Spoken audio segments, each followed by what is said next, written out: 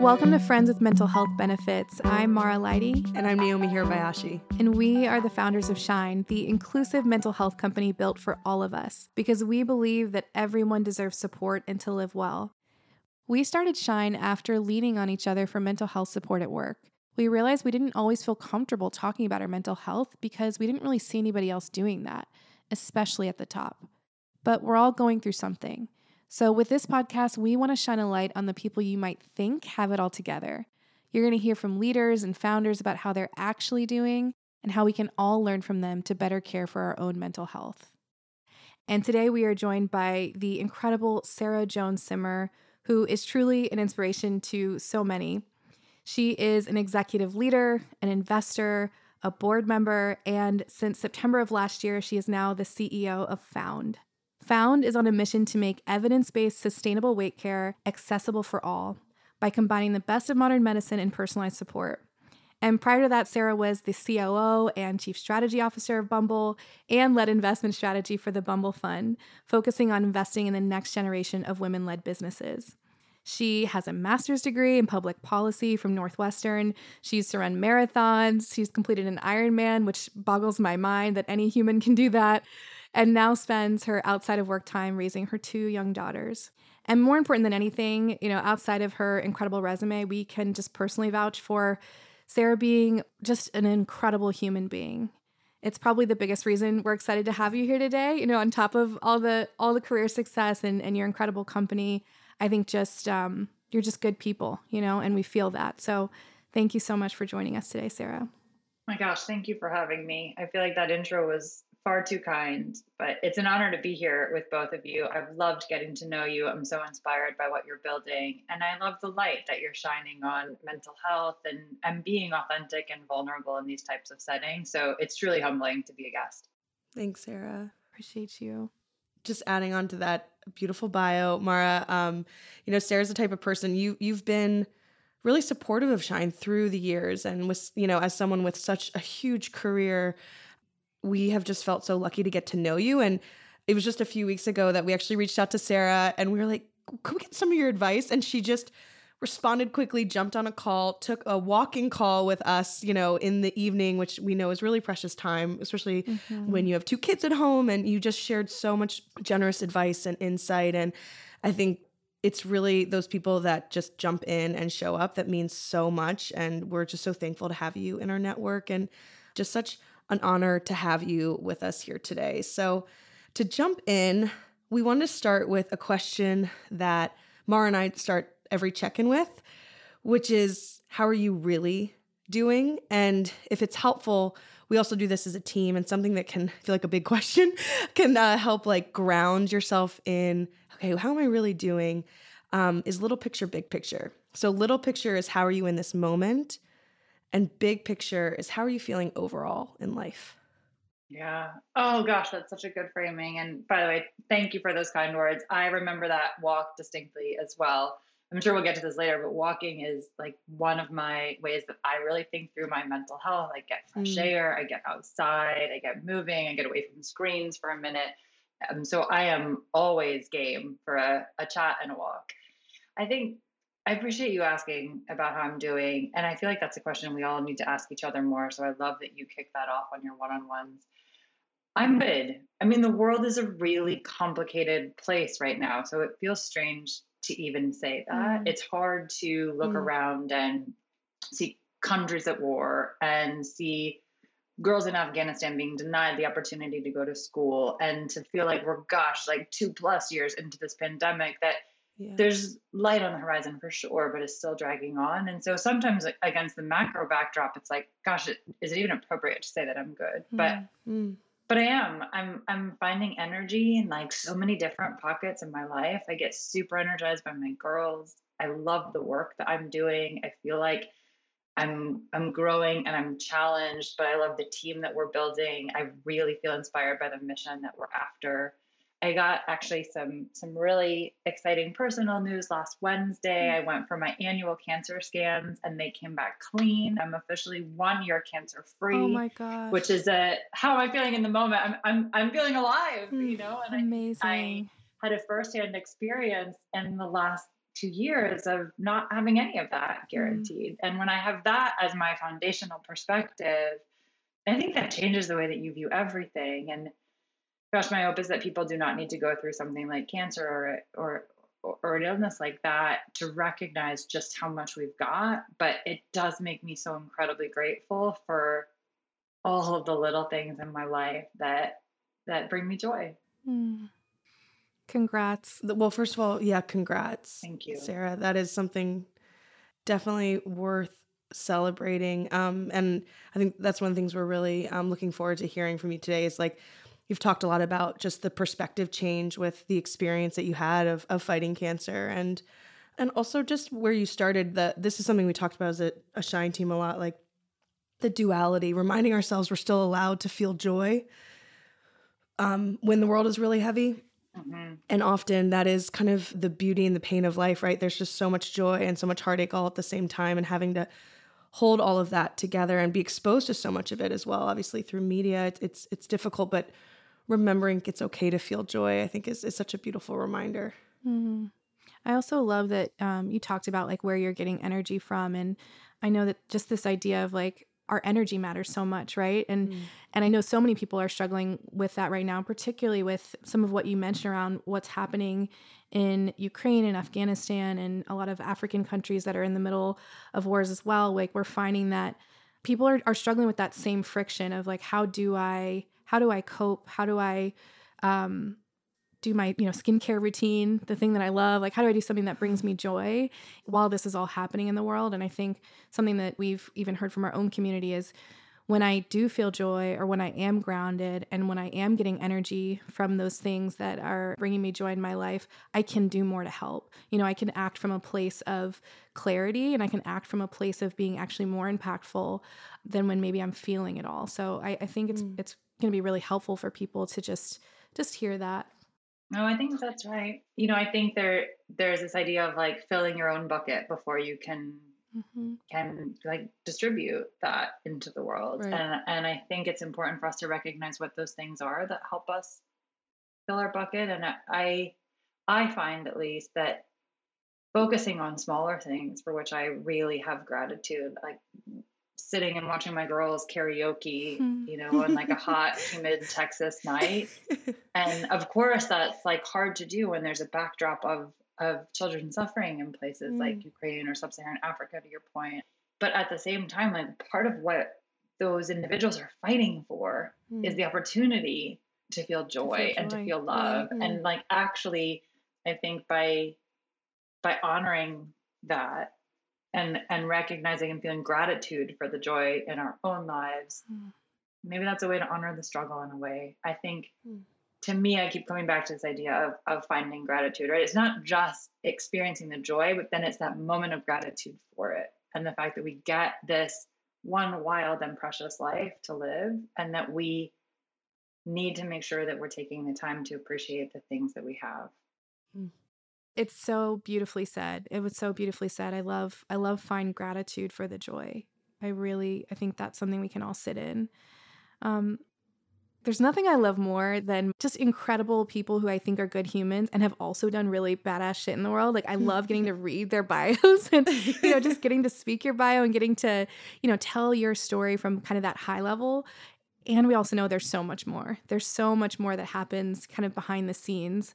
And a huge part of why Naomi and I started Shine is because that behind the scenes often felt taboo. It felt like, you had to wear the shoulder pads. You had to, especially for us, we were, leaders in our company and managers in our company. And I think we were looking for other people that we could look up to that, just took that deep breath and said, I'm struggling, or I'm not okay, or I have in the past, and here's how I got through it. And so I would love, in your own words, what does that behind the scenes of your mental health journey look like along the way? I feel really grateful that I grew up in a family that that supported mental health as a part of like general overall well-being. I have a younger sister who is a trained and licensed therapist. She's now got a PhD in psychoneuroimmunology, which I can barely express in words, like how incredible she is. She studies the impact of cortisol on long-term health, and is really doing some interesting stuff in public health. So all that to say, you know, I feel like I grew up in a family that respected and supported the need to address mental health. And I'm really grateful for that. And I also felt like that gave me the opportunity at different points in my life to figure out what that looked like. And I could see a therapist when I was in college. I could see a therapist when I was experiencing postpartum depression or when our marriage needed fine tuning. And I think it's really important to be honest and open about those things, because we know that others are facing it, and there's something so powerful in being seen, right? I think what conquers stigma, whether that's related to mental health or now I'm doing a lot of work on stigma and weight, is when we have shared experiences. And the pandemic has actually been a really big unlock in this regard, both for mental health and for weight. The average American gained 30 pounds during the pandemic. So we are having really real conversations about weight and physical health now too. But I think the pandemic really shed a light on this idea of shared anxiety and burnout. And we were all stuck in our homes. We didn't know what was going to happen next. And there were people that had been struggling with similar issues for years that finally felt seen in that moment because the experience was shared. And so I love what you were saying about shared experiences and vulnerabilities, really helping people feel like, oh my goodness, me too. Like I have gone through this and I'm not alone in that journey. And, you know, as much as it's like taking a certain amount of vulnerability for me to talk about some of these things, especially as a business leader, I also feel like there's great validity in it. Part of my job as a CEO is to create the conditions where my team can do the best work of their careers. And I think a big part of that is that they feel like they can be who they are and they can show up when they're ready to show up, and that they know how to pass the baton when they need to, or like take a day on the bench if necessary. If we really do think about our corporate environments as sports teams, right? People sit on the bench all the time in order to rest their legs and come out stronger. Right. So why do we not think about things like our mental and our physical health in the workplace like that? I think if you're not going to be at 100%, I'd rather have you rest, fill your bucket, come back when you feel like you're ready to put it all out on the field, whether that's because you're sick with COVID or because you feel like you need a mental health day and you're burnt out. And I would also like to know and understand that, so that I, as a leader, can understand trends in the business and can really help to shore up the resourcing that we need for this next leg of growth. You know, we have 5 corporate values, as many businesses do, but one of them is consistency over intensity. That is and good. I believe really deeply in this. And maybe some of that comes back to, you know, training as a marathoner and having done an Ironman a million years ago. Yeah. But what you find in that is that showing up day after day after day after day is actually a lot more important than like putting it all out there once. And I think we should think about business in that way. And I think sometimes in high growth venture funded environments, sometimes there's this idea that like we just run at breakneck speed all the time. And I think what the last couple of years have shown us is that's not necessarily healthy for everyone. And there are going to be moments where you like sprint it out. But I think there are also times that you have to recognize that winning as a team requires that we can all show up on the field day after day after day, and that consistency is a more important part of that resilience than intensity. I feel like I've now not at all answered your question about my own mental health journey, but I got on a little tangent there. I feel like we're at church. I'm like writing down as if this is my journal entry, but I think the consistency over intensity is such a beautiful value. It's such a beautiful value. And I think, you know, thinking about the long game, and it's not even just about like the outcome and the output. It's about the human, and it's about like just acknowledging our capacity. I remember, Gnomes, who wrote that book about that you read during your maternity leave? Existentialism. Oh, essentialism? Essentialism, not existentialism. I haven't read that one. Different topics. Well, Essentialism. it's kind of connected. Yeah. But I remember the author of that book saying, anything not sustainable is impossible. Like it's just not possible. And it reminds me, what you're saying reminds me of that, of just this idea that we actually just can't sustain at breakneck speed, and that kind of sprinting is impossible. And I know, you also kind of opened up and shared about, oh my gosh, postpartum depression, even just hearing that from another person. And, there's so many people that that's going to affect. Just hearing that, I think when you're going through postpartum depression or, fine tuning your marriage, any of those things that are so normal, but maybe don't feel normal, and they certainly don't feel good in the moment, you can feel like it's you, and you can feel like something is wrong with you, right? And not feel like these things are just human. So I'm curious for you, with your family background and having this family, that supported mental health from the get-go, having an incredible sister in this field, even with all of that, like, did you feel in those moments where you needed help, did you feel like comfortable doing that? Did you feel, able to easily be vulnerable, or was that still a challenge for you? Mm. And look, I think there is always a bit of a hurdle to get over. And I think that's where there's actually been some really wonderful advancements in things like digital health that make it easier to get help from the palm of your hand or from your couch instead of having to drive across town, and allow you to maybe seek care under the radar if that's what feels right for you in that moment. Right. I feel grateful that I have had supportive friends and family, as I said, that enabled me to access that care. But I also can understand that there may be times when you want to keep that to yourself. I think the biggest thing is recognizing that it's not a moral failing to need support. And we're pretty good at accessing support in other areas of our lives. I come back to the team metaphors and training, et cetera, because movement's always been a really big part of my life. But people have coaches for sports teams. They have personal trainers. We do a lot of coaching and resourcing and enabling on the physical health front. Why would we not think about applying that in the same way on the mental health front? And I was actually talking to a colleague the other day, and he was sharing that some important changes have been made in the way that a team psychologist for a sports team he was a part of was framed. And when it was called team psychologist, very few people took advantage of the opportunity. And then they, quote unquote, rebranded it as a performance coach. And then suddenly everyone was intrigued by the idea. And I think the reality is the actual nature of the conversations had not substantively changed, but sometimes our ability to remove barriers to access comes in the way that we help people understand the value proposition and get them comfortable seeking out care. Yes. And I think there's a place for that across all parts of our lives. It's so true. And it makes me think about how there's obviously a lot of masculinity in that too, right? Enhancement, performance, right? This idea of adding versus healing is viewed sometimes as weak or don't live in the past. And I think we're undoing a lot of that work, hopefully, but there's still so much work to be done. And I loved how you talked about, as a leader, as a CEO, destigmatizing mental health from the top, we know is one of the biggest things cultures can do to really make a change. And so just the conversations you're having help your team so much. Have that sustainable ambition is a value of ours, and that's something we talk about a lot.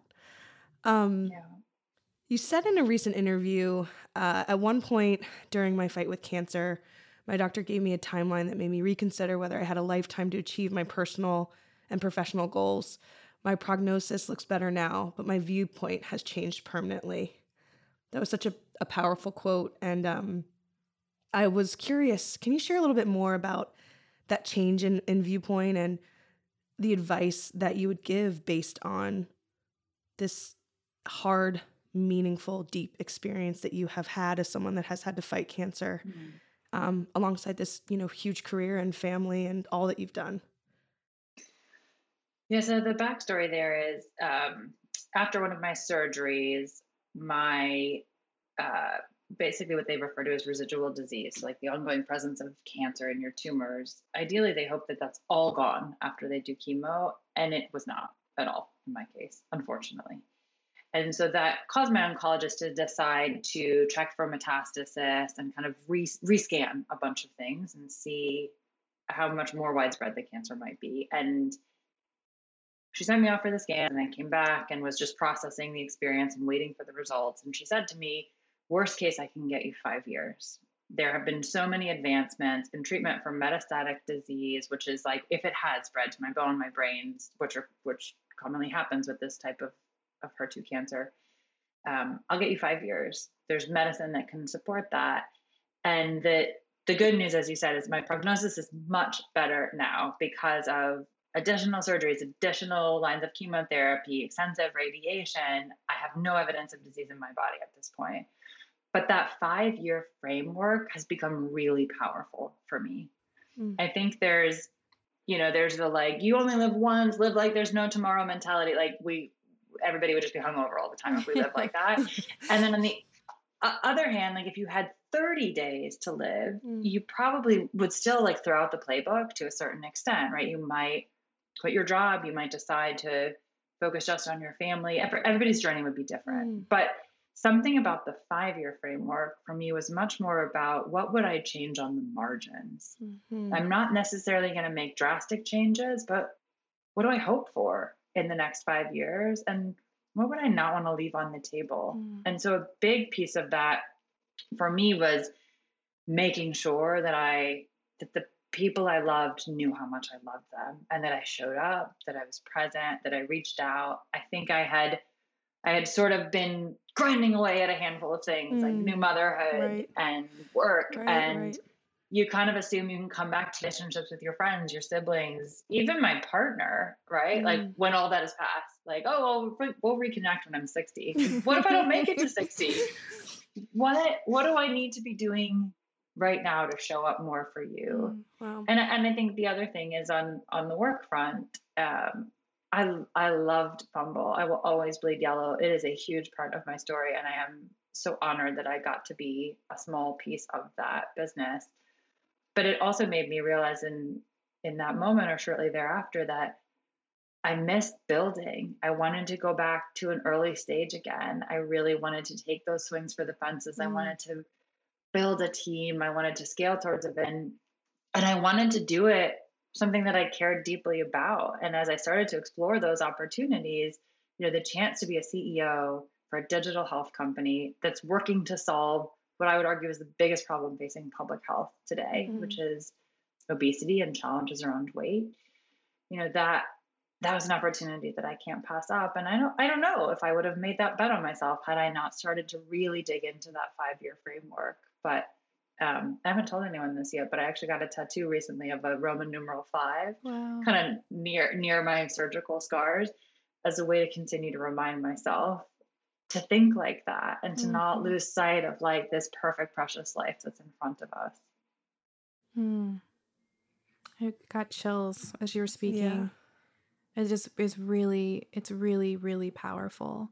And I think like just the question of what do I hope for, and just even loving ourselves that much to say like, with this time, what do I hope for and what do I want? And I think, for so many of us, we don't reevaluate. We just keep going. We don't stop and say like, is this working for me? What is working? What do I love? What brings me energy? Do the people around me know I love them? I chuckled at your I'll get to my, my partner when I'm 60 because, with a 1-year-old, we were like, do we spend any time together? And it's kind of this like running joke, but it's such a fantastic point. And, I also can't imagine what that whole experience felt like. And I just have to thank you so much for your vulnerability and sharing about that moment and the beauty of what you were able to create out of it. I think I know is already helping so many people and will help so many people from just hearing this today. So thank you. That's something I'm really going to hold to. Like, I'm going to remember that, I think, my whole life, like, and just in terms of a way to approach things. Yeah. So really appreciate you sharing that, especially from such a personal experience. Let's take a quick break and hand it over to Joy, the host of The Daily Shine, to share more on how you can take better care at work. You're not alone if you're feeling anxious or stressed as we all collectively process crisis, uncertainty, and navigating the changes to the workplace. Your feelings are valid. That's why the team behind Shine's award-winning app created Shine at Work, an employee well-being program rooted in culturally competent care. Shine at Work helps create psychologically safe workplaces with programming and content rooted in inclusivity. When you bring Shine at Work to your workplace or school, your team will get identity-based mental health programming led by representative experts to support their well-being and create a culture of belonging. Head to theshineapp.com/benefits to learn more about how you can bring Shine at Work to your workplace. That's theshineapp.com/benefits to learn more. How's Myra? She's good. She's good. Transitioned to upstairs. She's watching Blippi, which is a fever dream if people aren't familiar with it. It's like a kid show where a guy dresses up. Oh, I don't know that one. You know that one? No, not yet. Oh, okay. Mine are a little bit older. They're 5 and 7, so I feel like you're not missing out on anything, Sarah. It's an older guy that dresses like a kid and talks like a kid, which is creepy, for sure, but it enthralls children. So you're like, yeah, I'm gonna put it on. It was like a YouTube channel. You'll have to play that one for us. Yeah, you're not missing much, but what's good is if you're doing a podcast and your kid's homesick, I think it works. So that's amazing. That's great. Well, I was going to say our kids are firmly in the like turning red and Encanto phase. And what was really fun is Encanto introduced them to Lin-Manuel Miranda. And then, of course, we went down this Hamilton path. And the other day, my second daughter loves to sing, can't quite carry a tune. So it's not always clear that she's singing a Hamilton song. And I hear her walking around and she's like, I will kill your friends and family to remind you of my love. And I'm like, that's not how the tune goes. No one knows you're singing Hamilton right now. And like, they're going to be terrified. So we've been working on like learning more song lyrics so that she doesn't sound like such a psychopath. Oh my God. But shout out to her for the conviction. I love that conviction. That's incredible. Also, that's such a good age. I love Encanto and Turning Red. Those are good. I personally watch those, so I'm excited for you and your household. Both so good. Yeah, we are of the like baby shark phase. Wonderful. Finally, which is probably you're both in the thick of that. I'm really excited for when she can start singing murderous lyrics off tune, which to me is a parent milestone. I mean, isn't that like, that's what it's all about? That's amazing. Awesome. Well, that's amazing. I had a question. We love how the Found brand talks about health at every size.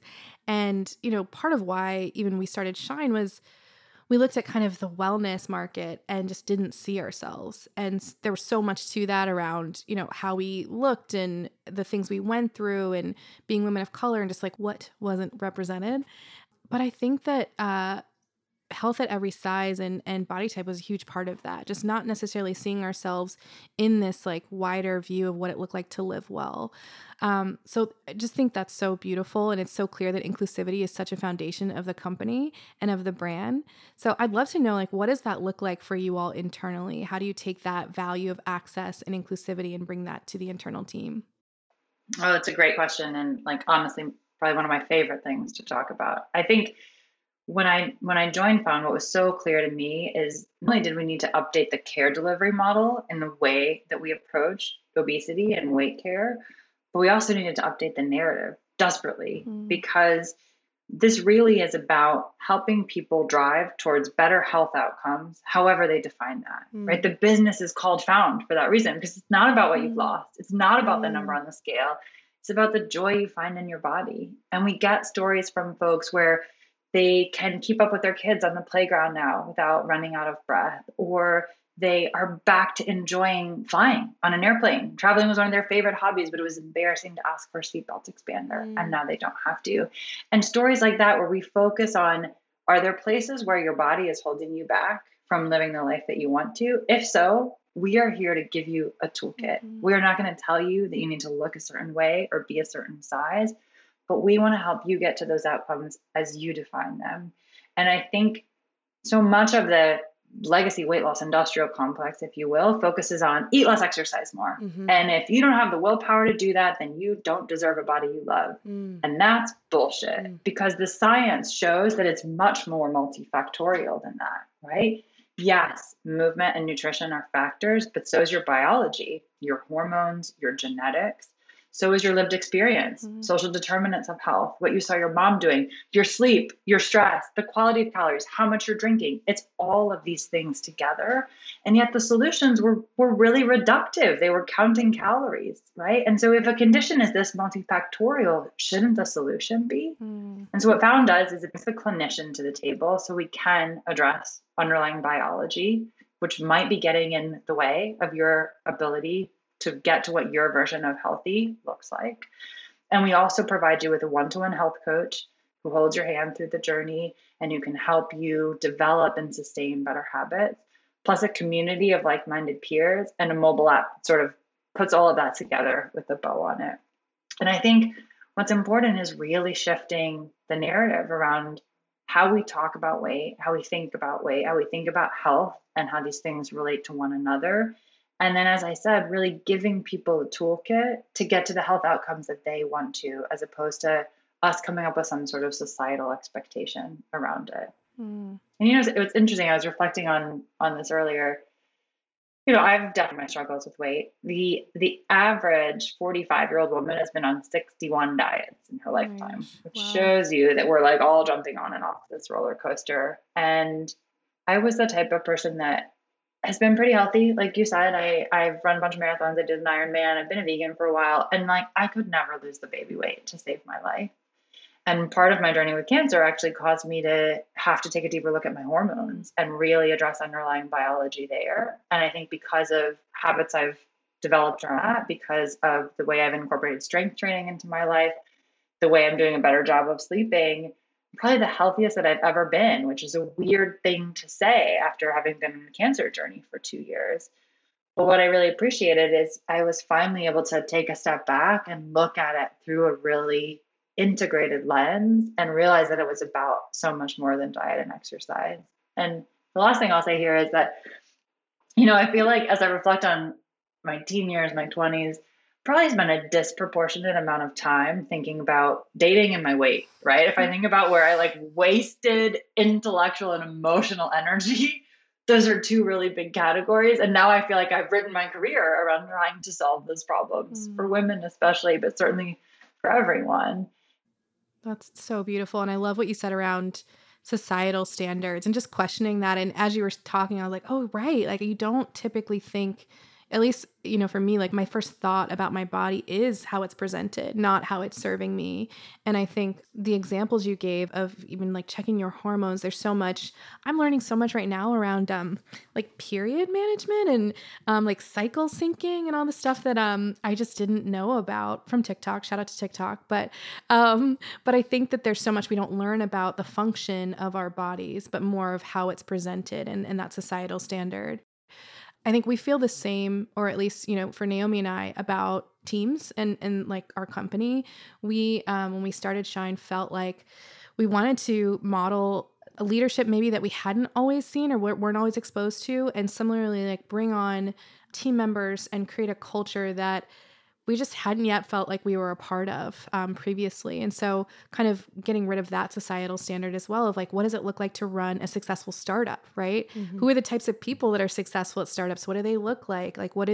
How do we collaborate? How do we speak to each other? So I'd be curious if you could speak a little bit more to that. How do you take that value that is so inherent to the core product and how does that come to life in the office? I'm going to reference our core values again, but we have one called Build a Bigger Table. Mm-hmm. And it relates to the business model. If you think about it, we talk about bringing the clinician to the table because they really didn't necessarily have a presence before. They did at academic weight management centers, but not in the larger weight loss industry. But internally for us, that's about bringing a bunch of perspectives to the table and recognizing that the business wins when we can look through a variety of viewpoints. And I think you're right. There's this pattern recognition that exists in all of us. All have implicit biases. We're all used to seeing things. And so there is this hero founder vision. And it looks like a, Harvard or Stanford dropout that is an incredible visionary. And I'm not discounting those accomplishments at all. But what's exciting about seeing women like Whitney take their companies public is it's shattering those molds and those expectations. And I do think the paradigm is starting to shift because of women like her, because of Katrina Lake, because of the founders of FIGS. There's luckily now more and more and more to count, but it's taken a long time to shift some of those paradigms. And I think fundamentally, in the most core business terms, the more that we demonstrate that those businesses are driving material revenue growth, are driving stability, have excellent EBITDA margins, the more that helps make the case that these are businesses worth funding in, because the cold hard facts support it. Right. But I think the other thing that's really critical is like, our time is our greatest investment that we can give. And every single one of your employees has a choice of where they want to spend their time. And how much better can our companies be if we become the place that they choose to do that? And I think that, as I said before, it's our obligation as leaders to create the conditions that enable our teams to do the best work of their careers. And I think that inherently requires us to recognize that we have to create an environment where they can thrive. And so if you feel like you can't bring yourself to work, you have to hide certain pieces of who you are, you have to fit into someone else's mold of what's expected of you, are you really doing the best work of your career? How much better would these businesses be if we could just unleash everyone's highest potential? And I think it's our job to figure out how we do that unleashing. And that's where I come back to this idea of like, we can all unleash that more if we build a bigger table, if we bring more perspectives to the table, if we unlock all of that potential. And that's ultimately what's going to help enable the businesses of the future. That's awesome. I love that. Build a bigger table. I think that's a message that so many people need to hear, and the value of consistency over intensity intersected with that, I think allows us to build a bigger table. We change the dynamic that is expected, and we invite more people in a way that is inclusive and supportive of all different lifestyles and all different walks of life. So thanks for sharing that. And Sarah, this has been so great. We're going to carry so much of this with us. Like it just has been so wonderful. We have a rapid fire section just to round things out. Oh gosh. I know, right? I love hate rapid fire, but it's fun. They're all like really serious questions about like milk and cereal. Okay, let me know if you're ready. Ready. All right. So, what is your best morning self-care hack? I get on the Peloton every morning, like before I even brush my teeth. That is like an absolute, actually I do brush my teeth beforehand, but it is like such a part of my routine, and it's how I wake up. And I really love being able to exercise first thing. That's amazing. Last time you laughed really hard? I feel like 10 seconds ago when we were talking about my crazy daughter annihilating her preschool class. Yeah. I was actually just thinking that was it for me too. I was like, I mean, that's just so funny. That's so funny. Milk before or after the cereal is poured in? You know, I don't eat cereal anymore. I think I used to put it in after, but now I'm like kind of more of a oatmeal bowl or smoothie person. I love it. Favorite self-care product? That is a good one. Does it say a lot about my lack of a self-care routine that I can't seem to come up with it? No. There's no wrong answers here. It's not so much maybe not so much a product, but I feel like a lot of self-care for me is movement. Like I said, like walking. Yeah. So quite literally my favorite self-care product might be like a podcast and my AirPods and being able to go for a walk around the neighborhood. I love that. What's the best advice your friend or therapist has ever given you? Give yourself grace. I really carry that one forward. I think we hold ourselves to such high expectations, and the best thing I can be reminded of is give yourself grace. Yeah. Where do you feel safest? That's a really great question. I mean, what's interesting is I'm obsessively outdoorsy, and what's weird is that I think I feel the most joy when I'm outside, even though sometimes it's like maybe not safe. Like, I don't know, there's a grizzly bear around the corner, but I feel really grounded when I'm outside. And I know that's a little bit different than safety, but I feel grounded and whole, and I feel joy when I'm outside. That's beautiful. What's one affirmation to leave our listeners with? There's a quote in the book, The Prophet by Khalil Gibran, that I come back to a lot, which is, work is love made visible. And I feel like for a while, because I love work, like I am definitely a bit of a self-described workaholic, but I really genuinely love working. And I feel like it's this outpouring of this desire to make an impact in the world. And there was something for me about that line when I initially read The Prophet that has always stuck with me. Work is love made visible. And I think it's this idea that it's our outpouring of love for the world that enables us to keep doing the work day in and day out and trying to bring about some brighter version of the world in front of us. That is so beautiful. And I think particularly as people that work at the high pressure startups that we do, I think such a beautiful reminder. We talk a lot about get to over have to, what I get to do versus what I have to do. So I love that affirmation.